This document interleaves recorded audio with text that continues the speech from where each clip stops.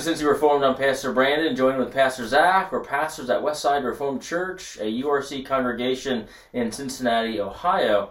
Today we wanted to discuss books that are being circulated, movies that are being made, conferences that are being held, revolving around people who claimed that they went to heaven or they went to hell. And they've had these experiences, and they've been given knowledge and more insight into these places, and now they're writing about what they saw, or they're making movies about what they saw in order to either encourage or warn people.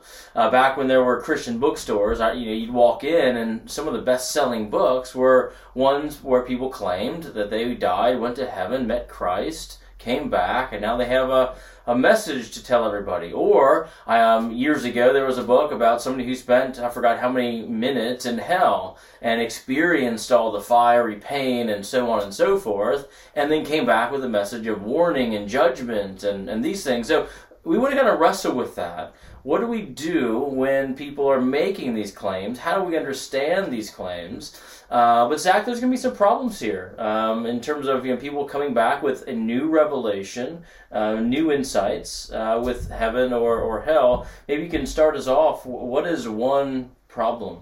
Yeah, well, when we think about these sorts of things, we want to first acknowledge that many people who are excited about this are sincere Christians. But we think that there are some misleading things that are being disseminated. And so it's important for us to talk about that.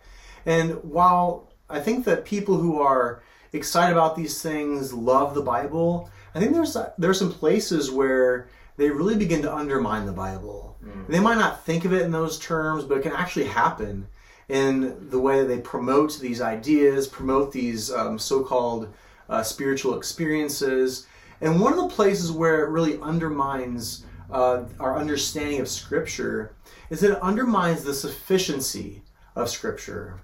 One of the key things about God's holy word is that He gave it to us in such a way that we need the Bible and the Bible alone as we think about things related to heaven and hell and salvation and Jesus Christ and how to glorify God in our lives and what we ought to believe to be saved and so forth. That God gave us a word, a scripture that is sufficient and complete. And this doctrine of the sufficiency of Scripture is so important. The confession of faith that we hold in our church, the Belgic Confession, says this: we believe that this Holy Scripture contains the will of God completely, and that everything one must believe to be saved is sufficiently taught in it. And the implication is this: if God is now giving this new insight, that suggests very clearly, implies very clearly, that the Bible is not enough. That there's more to be said in this age. There's more to be learned in this age. And that God is, in a sense, held out a little bit with the Bible. Whereas we confess that the Bible is sufficient to teach us about heaven and hell, salvation, and how to obey and honor God. So I think the sufficiency of Scripture is one thing that begins to be compromised. Yeah, and kind of piggybacking off that, not only the sufficiency is compromised, but also the authority of the Bible is compromised as well. The Belgic also goes on to say that the Bible is the only holy and canonical book for the regulating, founding, and establishing of our faith. In other words, the Bible is the only authoritative place where we can go to learn about heaven and hell. They were doing interviews with people who were coming out of one of the conferences that was done about this person who went to heaven and was telling everybody about it. And people were making statements like, well, now I know what heaven's really like. Well, now I know what it's really going to be like, and what I'll really be doing there, and what Christ is really like there. And even, it's almost, again, goes back to the sufficiency of Scripture in a way as well, because people are almost complaining a bit. In fact, the father of one of the boys who claimed to go to heaven made statements like, well, the Bible just kind of left you wondering and guessing, but now we have a more full picture. Here, kind of complaining about the Bible, saying there's something that's lacking here. Now it's filled with this new revelation we got. Buy my book and add it to your Bible. And that's kind of essentially what people are doing now. So when people leave conferences or read a book or watch a movie and say, oh, well, now I know what heaven's really like, now they're going to go back and read their Bible, and whenever they see heaven, they're going to read this understanding of this extra biblical book, and they're going to read that and cram it into the Bible and their understanding, and that's problematic. Only the Bible is authoritative to tell us what heaven and what hell will be like. No other man-made book, because the canon is closed. We're not adding new books to the Bible. We're not adding new revelation to the Bible. So again, we're not going to be adding these books on heaven and hell to sacred Scripture. It is sufficient, it is complete, it is authoritative. Zach, what else is problematic about these people going to heaven and hell with new revelations?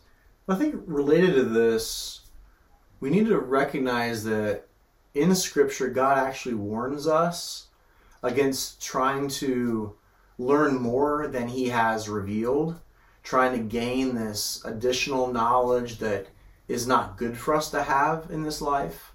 And this is a problem that we see not only in our day and in this particular situation of which we're speaking, but we also see this in the biblical narrative as well, where the Israelites would go and try to consult mediums, performing necromancy, consulting the dead, seeking out kinds of spirits to speak to them, because they weren't content with what God gave them, and so God forbade those kinds of things. As the inverse of what we're talking, He forbade the problem of going somewhere else. And so we really, as we are on this quest to find this spiritual knowledge outside of Scripture, we're also just going against God's flat prohibitions. For example, in Isaiah chapter 8, verse 19, we have that same situation I mentioned with the Israelites, how they wanted to communicate with the realm of the dead. They wanted new knowledge. And God asks them a question, rhetorically, of course. Shouldn't a people consult their God? In other words, why are you trying to talk to the dead? Why are you trying to get special information? Come talk to me, and I'll give you my word. Is my word not enough? So, Brandon, could you maybe talk a little about some of the claims? Because I think that we are identifying some problems with, our doctrine of Scripture here, if we kind of chase after those things. We also should recognize that there are some times when these claims actually go against Scripture, and that probably needs to be addressed as well. Yeah, I mean, that's one of the problems. You kind of dig into these books, and then you find, well, they're making claims that are just not biblical here. So, like, there's places where they might say, people are earning their wings. They're becoming angels. And again, we don't become angels. We don't die and turn into a different species, right? We are humans. We stay humans. Angels are angels. They stay angels. In heaven, there will be humans, angels, archangels, and the whole thing. But we're not turning into something else. We're not doing all of that. But they'll talk about almost becoming angel-like or angelic and halos and all of these other things. Now, there was one book where the person said that there's no sad songs in heaven.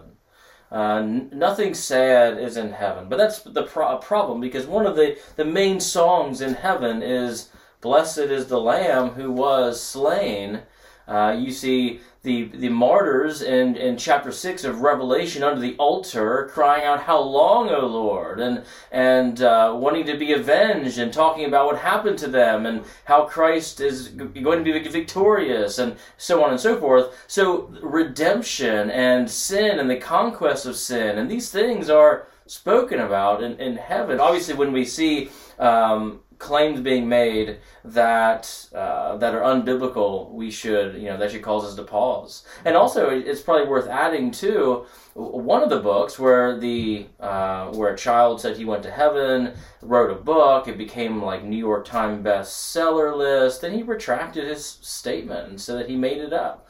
And so you have this whole book that made this bestseller list, and I'm sure Christians were reading it and thinking they had new revelation about heaven and what death is like and what happens when heaven, and come to find out it was all imaginative. He made it all up. So we just need to be careful when we read these books.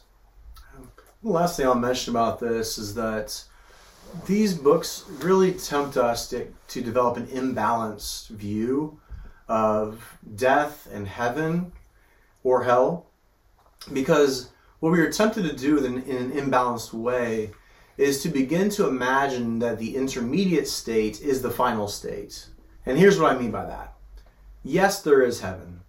And when a Christian dies, although his or her body is in the grave, his or her soul or spirit, same thing, goes to be immediately with Jesus Christ. That's heaven. And that is wonderful, and that's better than being here on this earth at this point in time. It's better to be with Christ, as Philippians 1 teaches us. However, that's not the final state. And for some reason, Christians have got in their minds that that is the final state, is to be freed of the body and to be just a floating spirit, like Brandon mentioned, some angelic creature forever. And that's actually not the final state. That's not our final hope. But these kind of books about heaven and this disembodied place can really make us think that's our final hope, and it's not. Our final hope is the resurrection state, when our soul is reunited with our body being raised from the grave, somehow put back together, glorified by Jesus Christ, that we are once again body and soul, and we remain in that state forevermore. Now, it won't be my rickety body that's sore after I go to shovel mulch or something like that. It's going to be a glorified body that radiates just the beauty of Jesus Christ and the glory of the Holy Spirit. And so that final state where we are again embodied, that is our final hope. Not heaven, but the new creation, the new heavens and the new earth. And so I think these books can really cause us to have an imbalanced, incorrect view of what our hope actually is. It's not going to float in a cloud and strum a harp, but rather it's to be back on this earth glorified, and our bodies here glorified, raised from the dead, reunited with our souls, and to live on a physical earth embodied forevermore with our embodied Savior Jesus Christ. Amen. Well, I hope that this has been helpful for you. This is Cincy Reformed Podcast. We are sponsored by Westside Reformed Church. You can find our previous podcasts at cincyreformed.org, and we look forward to seeing you next week.